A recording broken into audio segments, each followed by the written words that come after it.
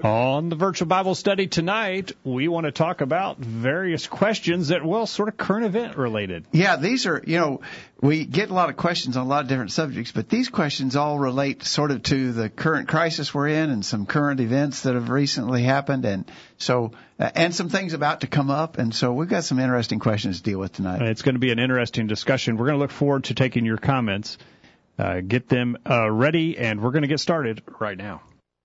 It's time for this week's edition of the Virtual Bible Study. The Virtual Bible Study is a live, internet-only call-in program dedicated to the honest study and discussion of God's Word. Do you have a question about something in the Bible? Or are you simply interested in learning more about the Scriptures? If so, we hope you'll stay tuned tonight as we look into the pages of God's Word. The Virtual Bible Study is brought to you this time each week by the College View Church of Christ in Columbia, Tennessee. You can participate in the discussion tonight by calling 931-381-4567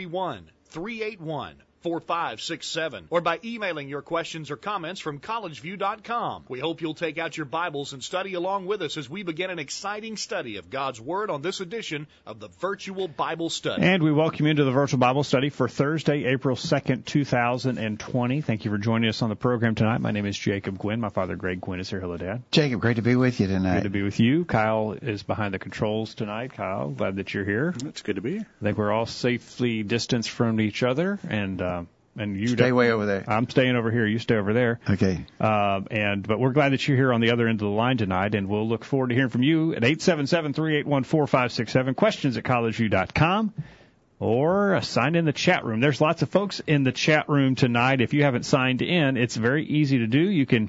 It'll even give you a pseudonym if you don't want to give your real name. But maybe put your name in there so we can call you out by name, to maybe just your first name or a nickname or something, so that we can recognize your comments. As you share your comments with listeners from around the world, Kevin's out there in the chat room tonight, and he's asking for a roll call for where people are listening and watching from. Kevin's either in Ohio or Florida tonight is my guess, but there's no telling where he might be, and no telling where you are as well. Our listeners would like to know where you're listening tonight, so maybe just send that in the chat room tonight as we talk about some very important questions. Before we get into that, we've been talking about this for a couple of weeks now, obviously, this present crisis, health crisis in the United States and around the world, this coronavirus issue. And let's bring people up to date with what we're doing here at College View, just so they can know. We kind of shuffled that off to the very last seconds of the program last week. We are trying to continue to assemble, and, of course, we're not able to use our inside facilities, but what we've done the last two Sundays and what we hope to do again this Sunday is to conduct a worship service in our parking lot. And we have a low-powered FM transmitter, and it allows people to stay in their cars and listen to the audio of the worship service on their car radios. And then we sing and we distribute the Lord's Supper very carefully so that there's no cross-contamination. We've been very encouraged by the process. I think everybody who has come has been encouraged. We've had visitors who've come, and they've been very positive about the experience as well. We're going to try to keep doing that. Our governor here in Tennessee, Governor Bill Lee, put out a new executive order today that some have expressed concern may affect what we're doing. We don't know for sure, but we think we're okay to continue to do it. Our plan is right now, Sunday morning at 10:30, to have our drive-in worship service in the parking lot here at College View in Columbia. So we welcome you if you're in the Middle Tennessee area and you don't have any place else to worship. We hope we'll be able to accommodate a number of people, although we've had a lot of visitors, and we almost have had our parking lot full the last couple of Sundays.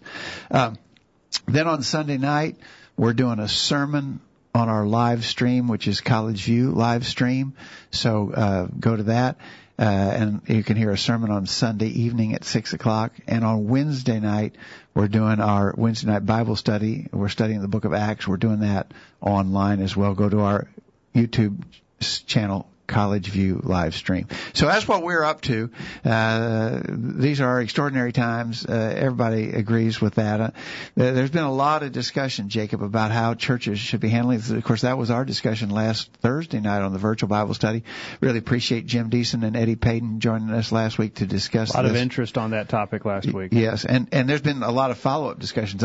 Jim Deason invited me to be with him on a Facebook Live program a couple days ago, in which this was discussed again and more thoroughly. You got a lot of discussion, a lot of people. A lot. Really? There's a lot of people are really obviously there's nothing else on anybody's mind right now, and so people are wanting to talk about it. The things going on in the office aren't on people's mind, I guess. No, that's right. A lot of people are not working. Yeah. There's a lot of concern. I think people are really concerned, and I think legitimately so.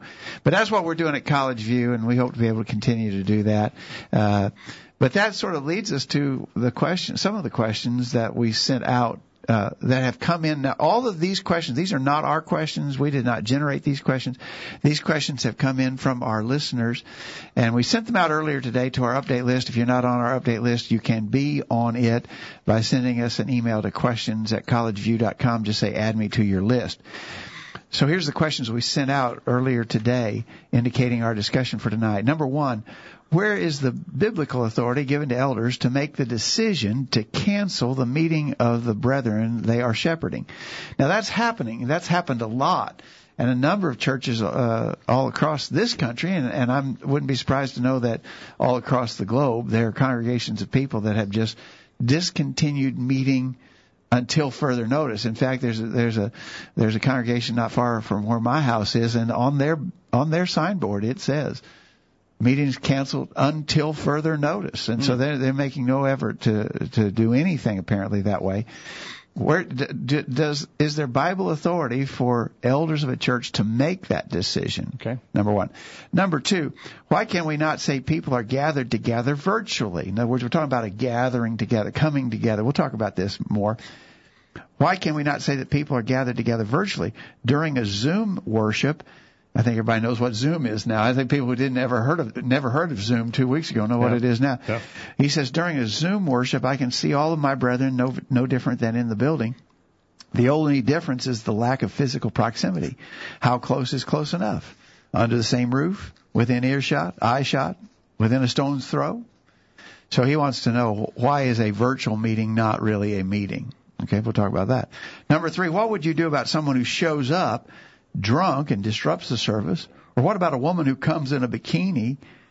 How about those who desire to protest the church? I thought this was a relative question. This had been, I got this a few weeks ago when is this connected to the virus? It's not, but I thought that last part. What about those who would come and disrupt? So maybe we're doing our parking lot worship service, and somebody doesn't like us doing that. And what if they come in and try to disrupt the service? What would you do if someone, for whatever reason, under whatever circumstances, tried to disrupt your worship service? What would you do? Okay. I think that's a worthy thing to talk about. Okay. Number four, since the recent tornadoes in Tennessee, several churches, including some Churches of Christ, have opened up their buildings to be a donation drop-off location. Could we scripturally use the building as a place for people to gather, or for people to shelter, get food, and so forth? And then finally, number five, what's the best way to scripturally show people that we should not observe Easter? Easter Sunday is a week from this Sunday. Mm-hmm. What's the best way to scripturally show people that we should not observe Easter as a holiday? What about a church-sponsored Easter egg hunt? Okay. What about that? All right. Okay. Good questions. It's going to be a busy hour, so let's get rolling now. All right. So let's dive into that first one about authority. I've got the longer questions that people send in. I may read a little bit more of some of those.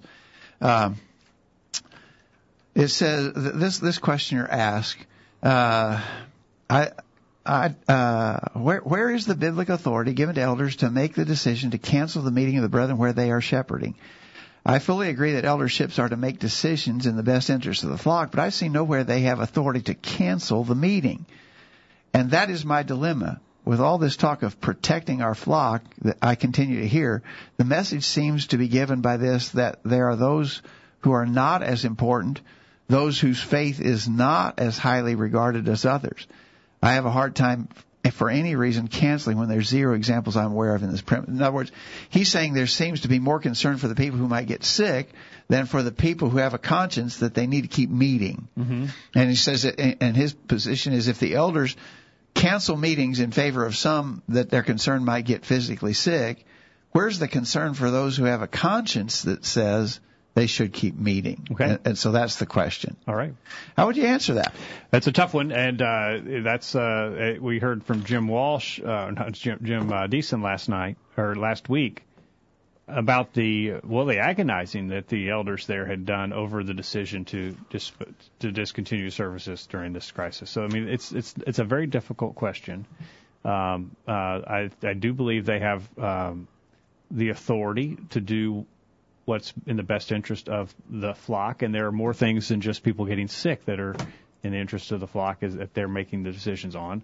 They're concerned about the effect that they would have on the community, the perception that they would have in the community, things like that. So there are lots of considerations that are come into factor, but I think they are shepherding a flock, caring for that flock like a shepherd would. I think I imagine to some people this is a yes or a no, a black or the white, and off and on. I mean, it's either or kind of consideration. And that I think has been the response for most all of us initially, until we stepped back from the situation and thought it through. Initially, we thought, no, we're going to meet. We don't care what they say. We got to step back from that a little bit. Yeah, I don't think it is just. I don't think it's just two things to consider. Either we do or don't. It's yes or no. I think there's a spectrum of things to consider. And I want to reiterate what I mentioned last week, that I think this brother, I think, is in good conscience. He has a conscience. He needs to assemble. But I'm sure that he at times has stayed home because he either was personally sick or concerned that he might make someone else sick. I've used the illustration that I think probably applies to all of us. There have been times when you said, I don't feel that terribly bad. I could probably go, but I sure don't want to give this to somebody else. And so that is a legitimate individual decision. Nobody would criticize you for individually making that decision. Now, to my way of thinking, and I don't want to cancel services, and we have not canceled services here, and I don't want to. If there's any way at all that we can keep assembling in any fashion whatsoever, I want to keep doing that. But I can't criticize a congregation that would make the decision to say, under the leadership of the elders, if they have elders, to say, basically it's not a difference in decision, it's just a difference in degree. Instead of one person making the decision independently or individually, it's everybody simultaneously making the decision. And maybe even at the direction or urging of our government on top of that. But really, if one person can make the decision to stay out of the assembly for a health consideration, and we all have done that, then everybody could make the decision simultaneously. It's not a different decision. It's just a difference in degree. And we're making these decisions all the time, and the command to assemble is not the only command that we have to have in the equation. For instance, all the women listening tonight, I'm sure, have stayed home when they felt as healthy as could be because they had a child that was sick. Fathers have done the same thing. They had a child. They didn't agonize over that decision. Susie's sick. I'm staying home with her. Yeah. I'm not worshiping today. Why is this different? Yeah. Because there are multiple things that we have to take into account when we think about worship. The command to worship. There are other things, and that command does not trump every other command that we have in the Bible. I think the way, and this good brother, I don't know any more than what he wrote here, but I think some people are sort of grappling with the idea: where's the authority for elders to cancel the services? And he even wrote "cancel" in capital letters, which is sort of, in our internet age, that's the equivalent of really cancel. Yeah, really cancel. I mean, I'm angry about it. Bolt the door. And I don't think elders are doing that. I don't think that they're being authoritarian here. I think they are urging the congregation to think this way. They are the spiritual leaders of the flock. Let's all think this way. We'll stay home for now, because we don't want to make other people sick. Yeah. And so I don't think it's like elders who are lording it over the flock. In 1 Peter chapter 5, the Apostle Peter warns about elders who might lord it over the flock. In 1 Peter chapter 5, verse 2, he says to elders, feed the flock of God which is among you, taking the oversight thereof, not by constraint but willingly, not for filthy lucre, but of a ready mind, neither as being lords over God's heritage, but being examples to the flock. I have not seen any evidence of elders who are lording it over the flock. I actually think they're leading by example there. And their example is, for us, we think it's best that maybe we just not meet this Sunday. It's a really tough call. And like I said, I don't want to go there. I don't want to do that. I want to keep meeting under whatever methodology we can. It's obviously getting tougher. We heard from our friend Jim in Kentucky, and someone reported them last week for continuing to meet in their church building. They've been now told officially they are not allowed to assemble in their church building. So it's tough times. I mean, it's really tough times. And what's really amazing to me is 3 weeks ago we weren't even thinking about this. This is all brand new stuff, and I do think, brethren, got to give a little room for folks to try and find their way through it. Yeah. Kevin says one of the differences is that the issue and decision is in the future, not an imminent issue like a heavy snowstorm. We have to think days and weeks in the future in regard to the meeting. Yeah, that is different, Kevin. I think you're right. However, our friend Dwight in Iowa, and I don't know if Dwight's in the chat room or not, but he has mentioned to us, out in Iowa, they get blizzards. And sometimes the government closes down the highways. You are not allowed to be on the highway this Lord's Day. This Sunday morning, the roads are closed. You'll be arrested if you're found in your car on the highways. Well, nobody has an issue with that, And so they in those kind of places, thankfully, we don't have that kind of circumstance in Tennessee. But in those kind of places, the government mandating a shutdown has occurred plenty of times in the past. Yep.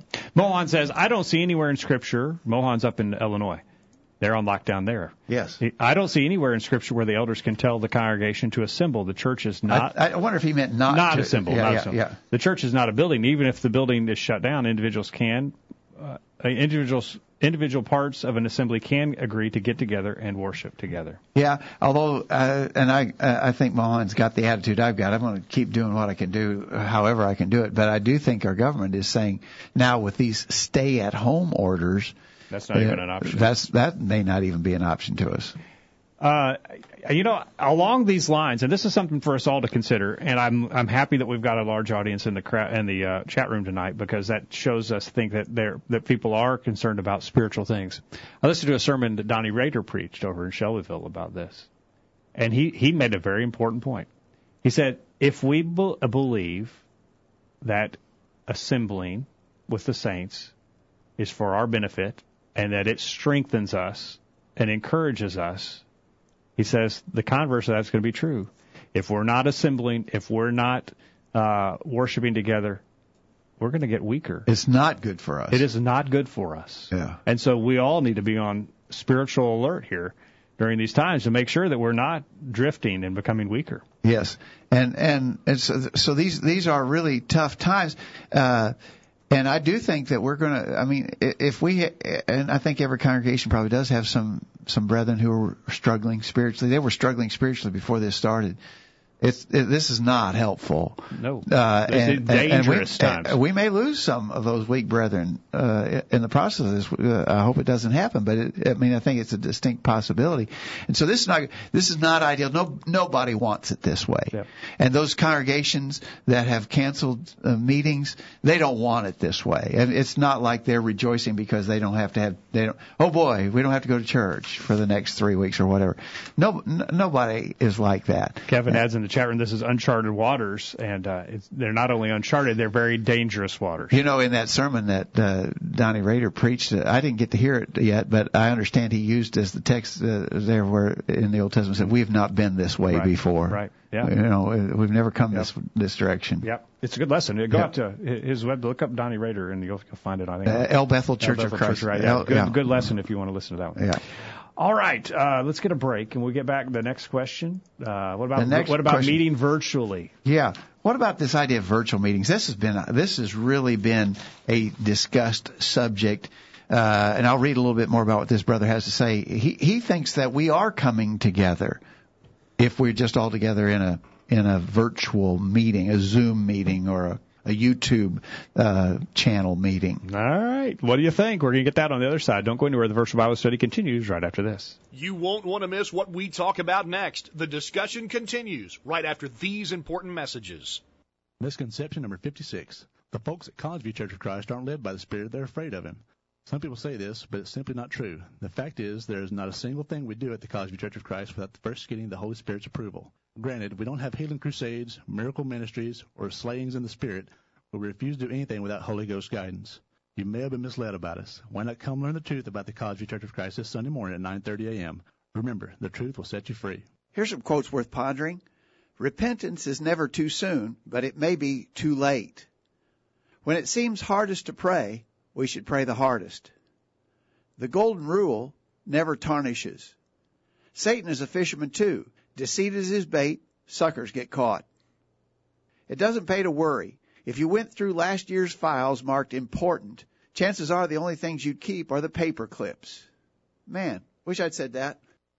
For he hath said, I will never leave thee, nor forsake thee, so that we may boldly say, the Lord is my helper, and I will not fear what man shall do unto me. Hebrews 13, verses 5 and 6. The Virtual Bible Study continues. We're back on the program tonight as we look at various questions, sort of current event questions tonight. Lots of things on people's minds and how we navigate these times with a scriptural backing to the decisions that we make. And so we're glad to be able to discuss these with you tonight. We're glad that you're on the other end of the line tonight. Kevin's in Ohio. His wife is in Florida. They're separated because they both have stay-at-home orders, and they can't get to the other. So Kevin was traveling on business, I believe, and he's stuck, and so he may not be able to see his wife until Wow. That's a tough situation. I mean, this is causing all kinds of calamity. Guillermo's in the chat room tonight. Good to hear from Guillermo out in Oregon. Is it Oregon? Maybe someplace in the Northwest. I think Northwest somewhere. Yeah. Guillermo says, don't elders have some responsibility when it comes to the physical health of the saints? He references James chapter 5, verse 14.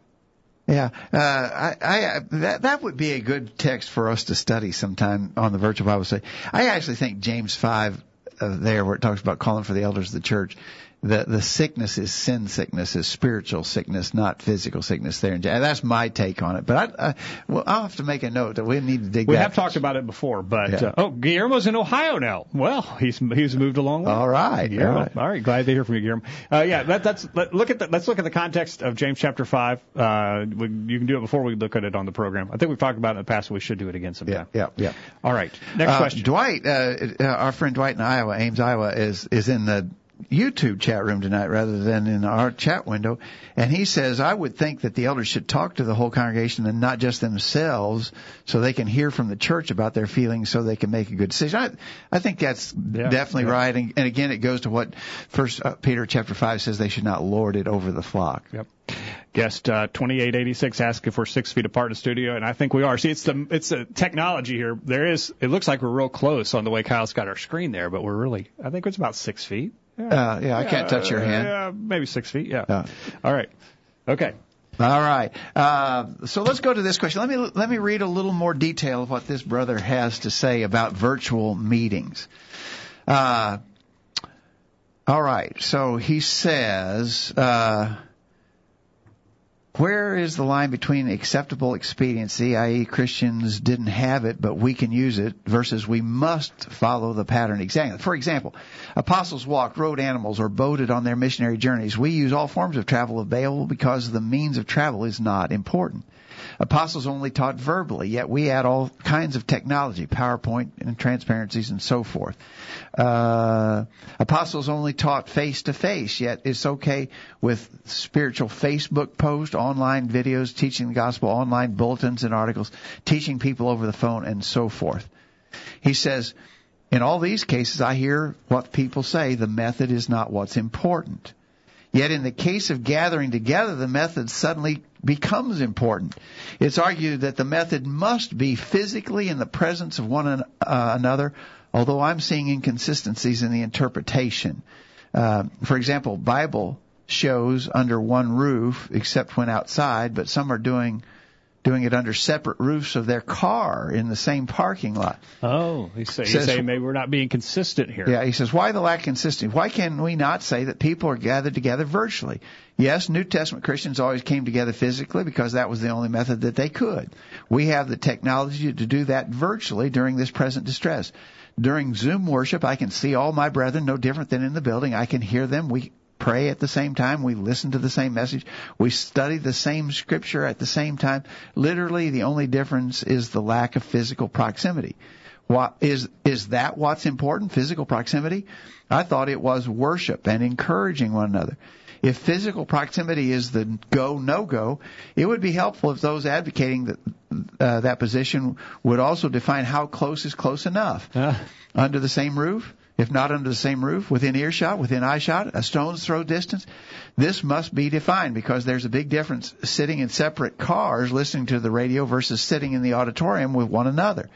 I'd argue it's even less scriptural sitting in a car than on Zoom worship because there is zero way I can encourage my brethren with my windows rolled up listening to a radio. Well, we roll our windows down. Clarification on that. We do roll our windows down so we can sort of hear one another sing. Hey, I appreciate the challenge, and we all want to make sure we're doing the right thing. I read an article. You may have read the same article this week of a guy really worked up and emphasizing the fact that we've got to be together. Made some good points. If we can meet on a Zoom, can we be a church in a Zoom church, a virtual church? Could we have? Well, Guillermo and Kevin are in Ohio. We've got Lou up in Minnesota. We've got somebody out there in Ames, Iowa. Dwight's out there. Could we have a church? They're doing it. Virtual? They're actually doing it. Well, I mean, some of the denominations are actually doing that. I would, in fact, and I wish I had a copy of the bulletin here. There's a church, one of the largest churches in the United States has 70 members, and many of them are online members. They don't attend any of the services in person. They're just online members. And so, that sounds extreme, but people are actually doing that. And that may be an aftermath of this episode that we're in right now. But the questioner's argumentation would seem to justify that. But then we got to look at verses like 1 Peter chapter 5, or 1 Peter chapter 5, verse 2, where the elders are told to feed the flock of God which is among you. So could we have elders that are feeding the flock of God that's not even here? Yeah, thousands of miles away. Yeah. The verses that we've talked about, which I think are really important, in Acts chapter 20, verse 7, when Paul was in the city of Troas, nearing the end of his third missionary journey, upon the first day of the week, verse 7, when the disciples came together to break bread, Paul preached to them. And then a number of references are in 1 Corinthians, starting in chapter 11 at verse 20. Actually, in this context, Paul was rebuking the church at Corinth. He says, when you come together, therefore, into one place, this is not to eat the Lord's Supper. It should have been, but they were abusing it. He mentions in coming together a number of times through chapter 14, and again in chapter 14, verse 23, if therefore the whole church be come together into one place. Now, that was obviously a physical location. One place. They were together.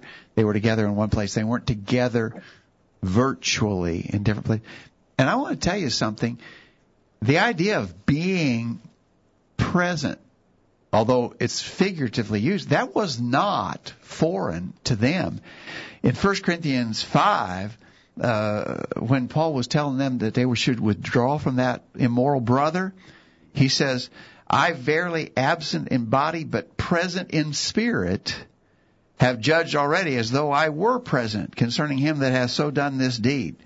In the name of the Lord Jesus Christ, when ye are gathered together, and my spirit, with the power of the Lord Jesus Christ, deliver such a one to Satan for the destruction of the flesh, that the spirit may be saved in the day of the Lord Jesus. The idea of, I'm not there physically, but I'm with you, was not a foreign idea in the first century. Yeah. Okay, and so in the same epistle, he talks about coming together in one place. Yeah, yep. You see the one place was literally a geographical specific location. Absolutely. Hey, and here's the thing. And how many people in their workplace that are now they're working from home? How many have heard folks in the workplace lamenting that they can't see their coworkers anymore, that they're isolated, they're alone? Yeah. Well, why is that? Aren't you talking? Aren't you on these web conferences? Well, you're not together. Yeah. And people in the workplace realize that there's benefit to that. Companies spend huge sums of money getting people from one place to another to attend a meeting. Right. You could do it. You could do it all online. But put them on an airplane. Yeah. Have them travel around the world. Hundreds of dollars, thousands of dollars. Yeah. Why? So they'll be physically present. Okay. All right. Well, that's it doesn't matter what company's doing. The Scripture's saying you need to be together. Yeah, and so I think, and again, now, what about the objection, Jacob, that this brother asked? Are we really in one place when we're sitting in our cars in the parking lot? I'm going to argue yes. I mean, we can quibble semantically about, when is one place one place? Is it a stone's throw? Is it an earshot? Is it within eyeshot? We are. If someone last Sunday afternoon had asked you, I saw that you left in your car. Where did you go? Yeah. I went to the church building, and we had a worship service in the parking lot. I was at that place. Yep.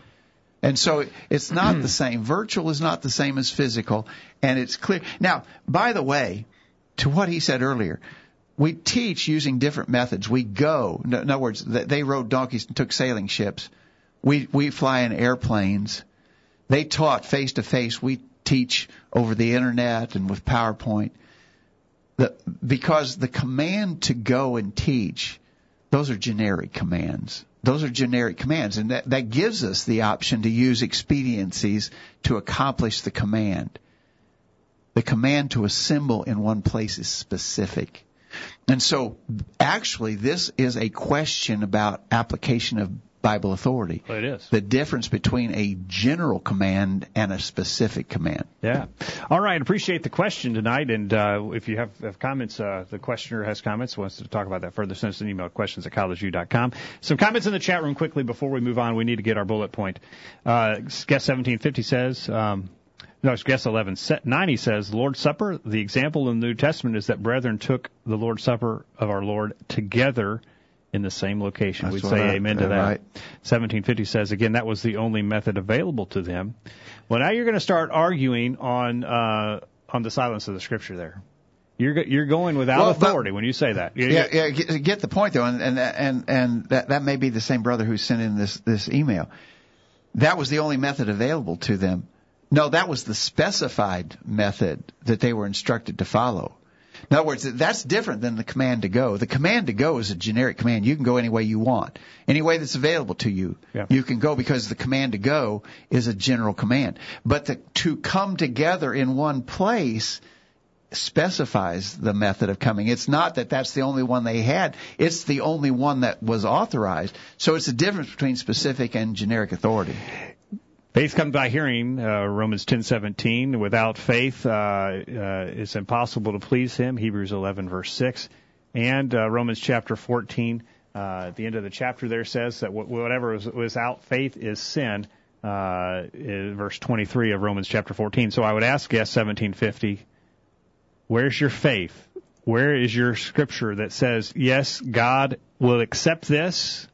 I know that God is happy with my Zoom worship. Here's the scripture that I can point to that gives me that faith, that confidence that that's acceptable. You're arguing on the silence of the scripture there. You're saying, well, I think it's probably because they didn't have the internet in the first century, and that's why they had to come together. Prove it. Prove it from the scriptures. And let's see here. Kevin says, have you noticed that the denominations that are involved in online services, their most important contingency I've seen from those is to make sure that giving can still be accomplished above the other acts of worship. So, yeah, they are interested in getting the money. I guess 4908, what about those who do not have the means to participate? Lack of a PC or the elderly not able to use technology, are they forsaking the assembly? So, yeah, when you put if it's a virtual assembly and they can't get into the virtual world, what about them? Guess 1750, the big issue here is that there is a feel to being in the physical presence of those you love. Even if you are 6 feet apart, you can feel that you are with your brethren, whereas digital meetings feel more isolated. So 1750 is arguing, I guess, for the idea that we do need to be together. Mm-hmm. And DQ in the chat room says, the excitement of seeing so many vehicles full of families was a serious encouragement to me and my family. When we drove to church, we assembled in one place. So DQ was part of that worship, and DQ felt the benefit of being physically together. Yeah. All right. We need to get to a bullet point. When we get back, what's the question? The question we're going to deal with when we come back is, what if somebody comes and disrupts the service? That could happen. You know, we're having this drive-in worship service, and what if someone didn't like us doing that and thinks maybe that we're doing something that's harmful to the health of the community? What would we do? I mean, but this would apply under all circumstances. What if somebody comes into our assembly when we're meeting normally and begins to be disruptive? What would we do? All right, we're going to get that. Get your thoughts in the chat room. We're going to go fast on the other side. We're getting this week's bullet point. We'll be back right after this. Did you hear what they just said? Call in during this break and let everyone know what you think. The virtual Bible study continues after this announcement. This is Greg Gwynn with this week's bullet point.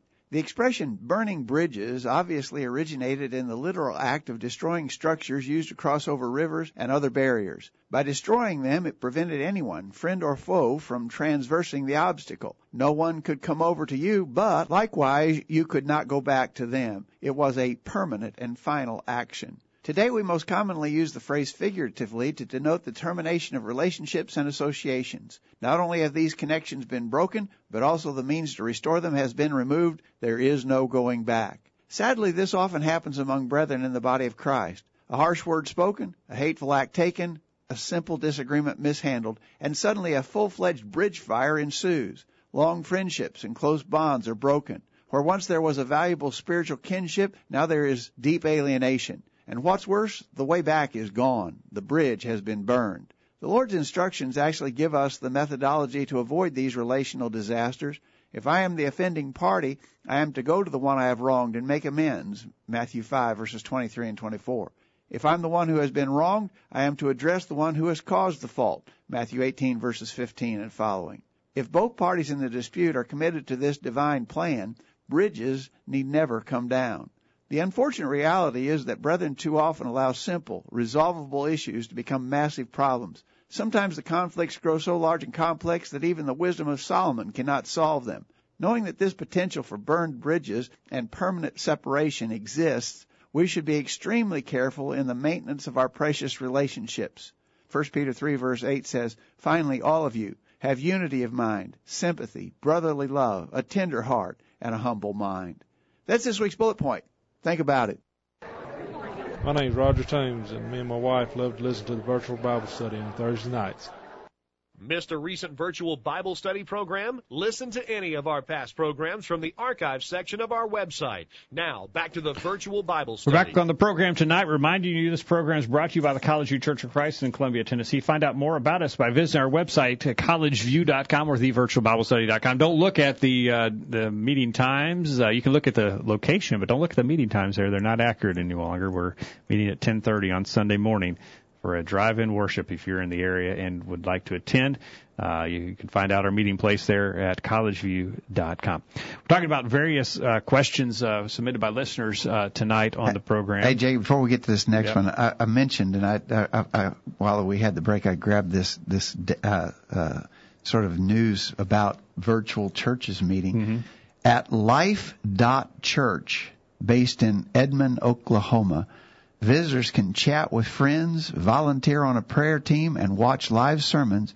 And while Live.Church has 27 physical locations in 8 different states, a new member doesn't have to travel to any of them to do all these things, because Life.Church offers an entire functioning church online that serves about 70,000 people every week. Wow. Isn't that amazing? So, that seems like, and we sort of mentioned it, well, yeah, could you just do it all on, well, the fact of the matter is people seems to be pretty popular. Yeah. Yeah. Maybe we're missing the boat there. Well, okay. All right. Okay. So now here's an interesting question, and I think it could be pertinent to what's going on now, because I could almost envision somebody, so this will be the 3rd Sunday in a row that we're doing this, drive-in worship service in our parking lot. And I can just imagine somebody who's got to be in their bonnet saying, I don't like those people doing that. They're endangering the health and well-being of the entire community by virtue of it. And so they drive into our parking lot and just start honking their horn and making all kind of racket, doing their very best to disrupt our service. I hope that doesn't happen. That might happen. I think probably more likely, and I actually have known this to happen and been where it happened, where maybe someone drunk or maybe not emotionally stable comes in and starts, shouting or carrying on trying to disrupt the assembly. What are you going to do in a circumstance like that? I think that's not completely out of the realm of consideration, and probably we ought to have an idea of what we would do if that happened. All right. Well, can you? So here's the question. The fellow who asked me this was saying, can we not physically forbid them? In other words, can we not restrain them, block them, keep them from entering into the assembly? His view was that we could actually bar the door, physically restrain, keep them out, lock them out so that they can't come in to disrupt. Oh, wait, so we might know, here comes Joe again. Hey, here comes that guy. And actually he was making reference to this to maybe, what about somebody we've withdrawn from and they haven't repented, but they just want to come and be a nuisance? Yeah, I got it. Could we physically keep them out? Could we bar them from the assembly? My thought to him was, I didn't think that we could. I said, are you going to use physical force to do it? Are you going to use physical force to restrain such a person? I don't think that'd be appropriate. I would be interested in hearing what our listeners think you should do in a circumstance like that. My thought is, we have a recourse with the civil authorities. These are unique times, but under normal circumstances, we have a constitutionally given right to assemble. And someone who tries to disrupt that's disorderly conduct. That's disturbing the peace. That's preventing us from exercising our constitutionally guaranteed privileges. And it would be certainly appropriate to call the police to intervene in a circumstance like that. I think probably more practical, the thing to do in the immediacy of a situation like that would be to just close the service. Disband that assembly for the time, for that immediate time. You don't think you could lock the door? You saw him coming across the parking lot? I think you could probably lock the door if you got there quick enough, but I don't think you could use physical force. In other words, if you knew this guy was a troublemaker, bum rush him or something like that. Yeah, if you knew this guy was a trouble and had been there causing trouble before, I'd certainly be in favor of locking. In fact, we do lock the doors here just as a security precaution and have someone who sits near the door to let latecomers in and so forth. But we actually do keep the doors locked just as a security precaution. So I think you could definitely do that, but I don't think you could use physical force against such a person. Right, agreed. Dwight says our assembly needs to be done decently and orderly. I believe we have the right to call the authorities. Dwight agrees with you. Yeah. All right, let's move along. All right, that one's a pretty easy one, but I do want to encourage people to think about, maybe some things that we wouldn't normally think about. Be prepared for things we're not normally prepared for. But also, I want to encourage them to think about using our civil guarantees. The Apostle Paul used his rights as a citizen when the Jews were trying to devise a plan whereby they could kill him. And Festus said, okay, Paul, let's go up to Jerusalem and let these Jews present their case against you there. Paul knew if he went to Jerusalem, he would be killed. And he said in Acts chapter 25, verse 10, Paul said, I stand at Caesar's judgment seat, where I ought to be judged. To the Jews I have done no wrong, as thou very well knowest. For if I be an offender or have committed anything worthy of death, I refuse not to die. But if there be none of these things whereof they accuse me, no man may deliver me unto them. I appeal unto Caesar. And so Paul there was, and he did that in other instances when he was on his missionary journeys too. He said, is that legal to do to a Roman citizen? Yeah. So we can do that. We can use our rights as citizens. Yeah, that's what DQ in the chat room says. Acts 25, he used his right as a Roman. Yeah. So, okay. Exactly right. All right. Next question. All right.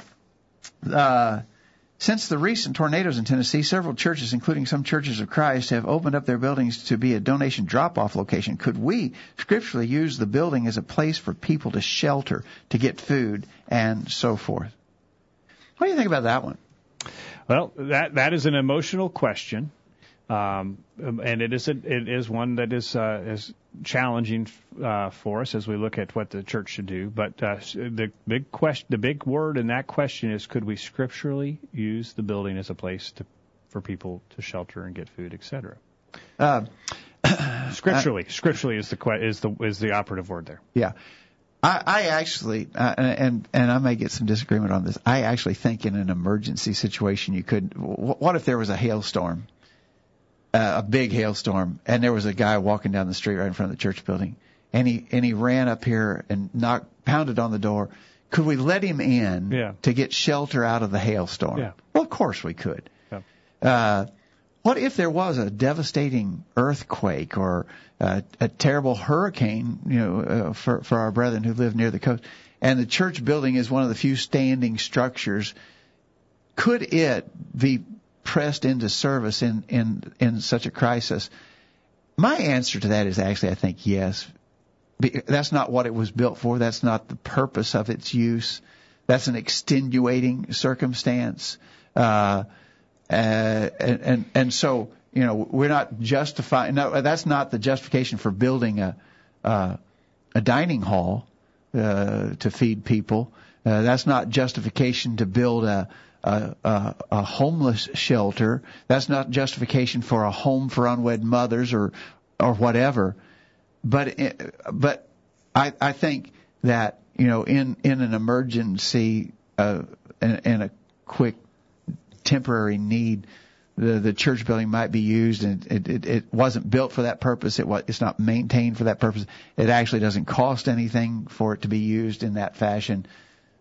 I understand, and I'm very sensitive to the idea of precedence here, and I wouldn't want to establish a precedent that would lead to other problems down the line, because I do think the church is very limited in its authorization to do benevolent work. But I would actually take the view, if that did happen in an emergency situation, I don't know that I could object strongly. Where this happens a lot is, though, that there are other ways to accomplish that. If there are other ways to do it, let's do other ways. All right, let's take a break, and when we get back, we will go one more question, and we'll go quickly to the top of the hour. How do we talk to people about Easter? How do you show people that it's not scriptural to observe Easter? And what about a church-sponsored Easter egg? Hey, there's folks doing that, even though they may not. There's Churches of Christ to have that name on the building that are having the Easter egg hunts in the yard. What about that? We're going to take that up on the other side of the break. Don't go anywhere. We're back right after this. Now you can listen to a podcast of a recent sermon every week. Find out more at collegeview.com. There's more of the virtual Bible study right after these important messages. Are you sure that the Bible said something, but you just don't know where? Is your salvation based on a passage that you know is in the Bible, but when asked, you couldn't find it? Do you do things in worship, but you couldn't turn to a book, chapter, and verse to show that God wants you to do it? If you answered yes to any of these questions, you may be suffering from BDD, Bible Deficit Disorder. God said, "My people are destroyed for lack of knowledge." The College View Church of Christ is dedicated to overcoming Bible Deficit Disorder in the metro area by teaching the Bible, the whole Bible, and nothing but the Bible. You are invited to attend our worship services on Sunday at 9:30 a.m. and 6 p.m. Join us in the fight against Bible Deficit Disorder. Attend one of our services for a healthy dose of the Bible. That's at the College View Church of Christ. Please don't give in to Bible Deficit Disorder. We're tracking the trends on the Virtual Bible Study. A 2019 survey reported that 8% of 8th graders and 30% of 12th graders drank alcohol during the past 30 days. And 4% of 8th graders and 14% of 12th graders binge drank during the past 2 weeks. That information is via the Center for Disease Control. The Word of God says in Proverbs 20, verse 1, "Wine is a mocker, strong drink is raging, and whosoever is deceived thereby is not wise." Broadcasting around the world with truths that are out of this world. The Virtual Bible Study. Take it away, guys. We're back on the program tonight as we talk about various listener questions, sort of current events kind of questions. This one's current events. in the not too distant A future. week from this Sunday is the man-designated day, Easter. Yep. And so this listener wrote in, what's the best way to Scripture show people that we should not observe Easter as a holiday? In the congregation where I attend, they invited and advertised for kids to come and hunt Easter eggs. Because of the weather, they were forced inside the church building. They were hunting eggs everywhere, even in the main part of the building where we worship. What would be the best and most tactful way to deal with this in order to stop it from happening even again this year? Do we even need to talk about where the egg comes from for the Easter celebration? What in the world would that have to do with the connection with Easter, other than perhaps maybe a pagan rite of fertility? I think that's where that did start, wasn't it? Mohan says the Easter egg hunt seems like entertainment, and the church is not authorized to provide entertainment. Thank you, Mohan, for that.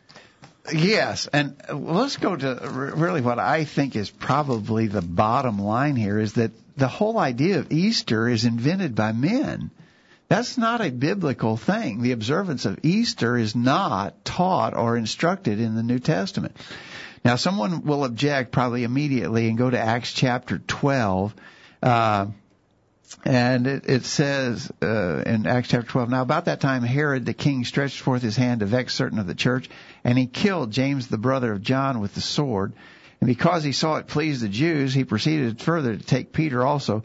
Then were the days of unleavened bread. And when he had apprehended him, he put him in prison and delivered him to 4 quaternions of soldiers to keep him, intending after Easter to bring him forth to the people. Yep. Somebody said, well, there you go. It's in the Bible. There's Easter in the Bible.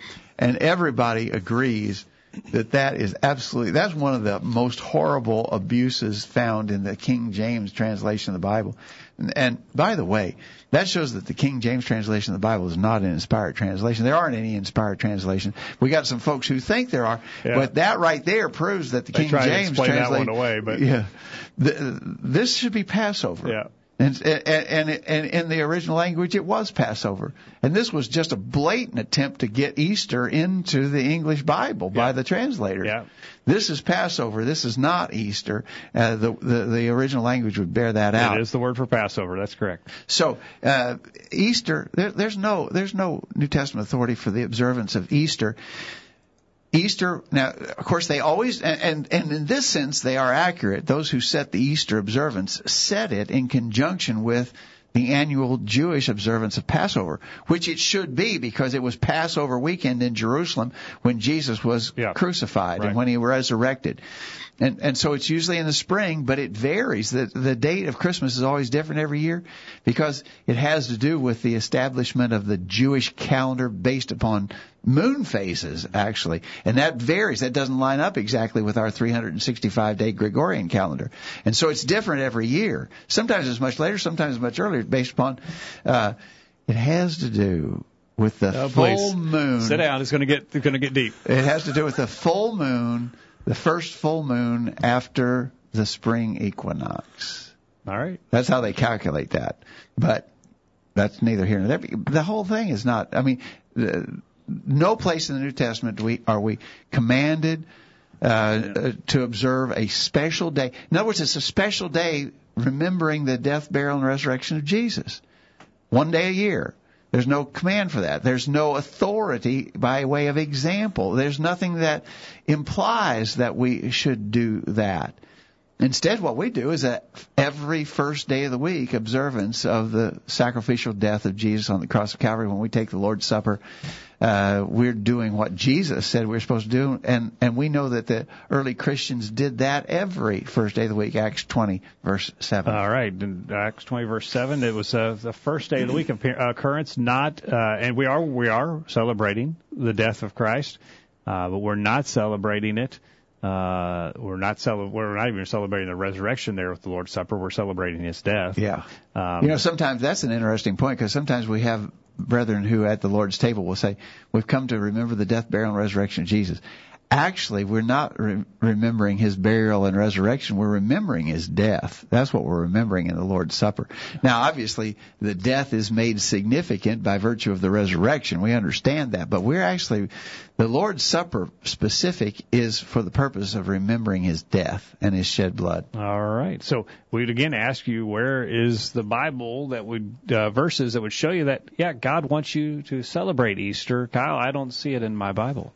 No, I mean, just do a quick Google search on the origins of Easter, and it's one. It's Astra. It was a Germanic goddess who they prayed to, or totally pagan, and it was about fertility, wasn't it? And the rabbit was it was the rabbit associated with all that. It is a very quick search. You could just find all that. But again, somebody might say, I think it makes sense that shouldn't we be celebrating Christ's resurrection? Shouldn't we? I mean, don't we want to celebrate that? Well, it might make sense to you, but does it make sense to God? Did God tell you to do that? What about, should we celebrate? Be thankful for the resurrection. We should be thankful. Absolutely. Every day. That's the hope of eternal. That's the hope of, heaven. Exactly. But as far as a special observance. This is actually the same argument we make about Christmas. Shouldn't we celebrate? Shouldn't we be happy that Jesus was born as a baby in Bethlehem? Of course we should be thankful. Yeah.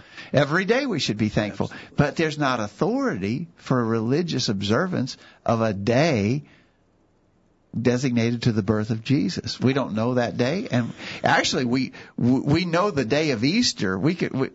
Calendar-wise, you can at least pinpoint Easter more than you can Christmas. There's no sense by which we can pinpoint. But God didn't say. But He didn't say to observe either one of them. So we don't. Yeah. I mean, someone say, well, it makes sense to me. Well, why do we celebrate John the Baptist's birthday? I'm very thankful that John the Baptist made the way straight for the Lord.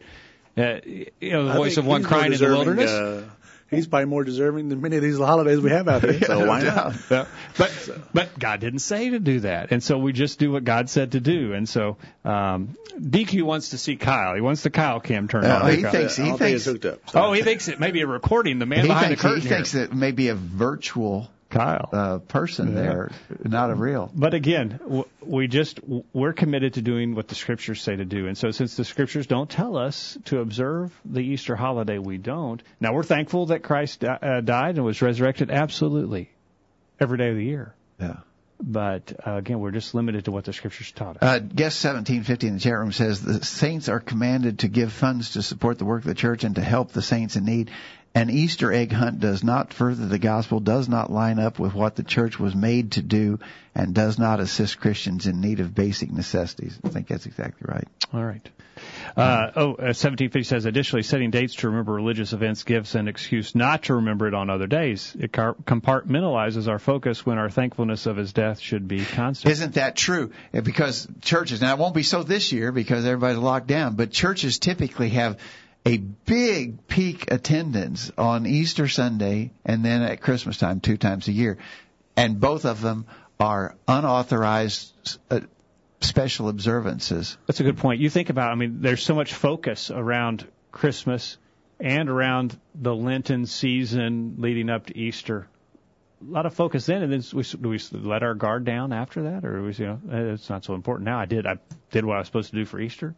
It does cause one to maybe put their focus in the wrong places. Guest 1525 says, I don't think Kyle really came together with you all tonight. Kyle, you're sort of causing a little bit of an uproar here. Well, I'll show proof of I'll just have to let my finger in front of there. You see. Okay. I'll put my finger in front of the I don't think that was your finger, Kyle.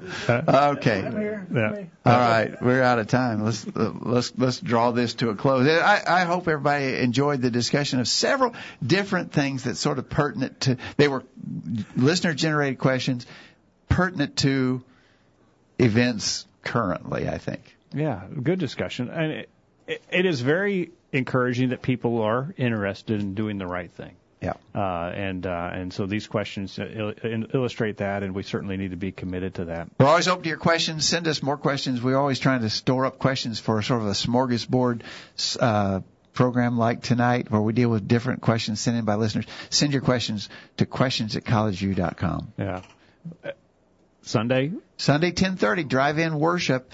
We're assuming it's still on. We think it's still on. We think the governor's special orders for us here in Tennessee allow us to do what we're doing, and we're moving forward with that assumption until we learn otherwise. And for those who are not in the Columbia, Tennessee area, well, we have opportunities for you to at least, virtually. Sunday night there'll be a sermon on our live stream, College View live stream. Wednesday night we're having an interesting study of the Book of Acts. We just started it, and that's also at our live stream, College View live stream.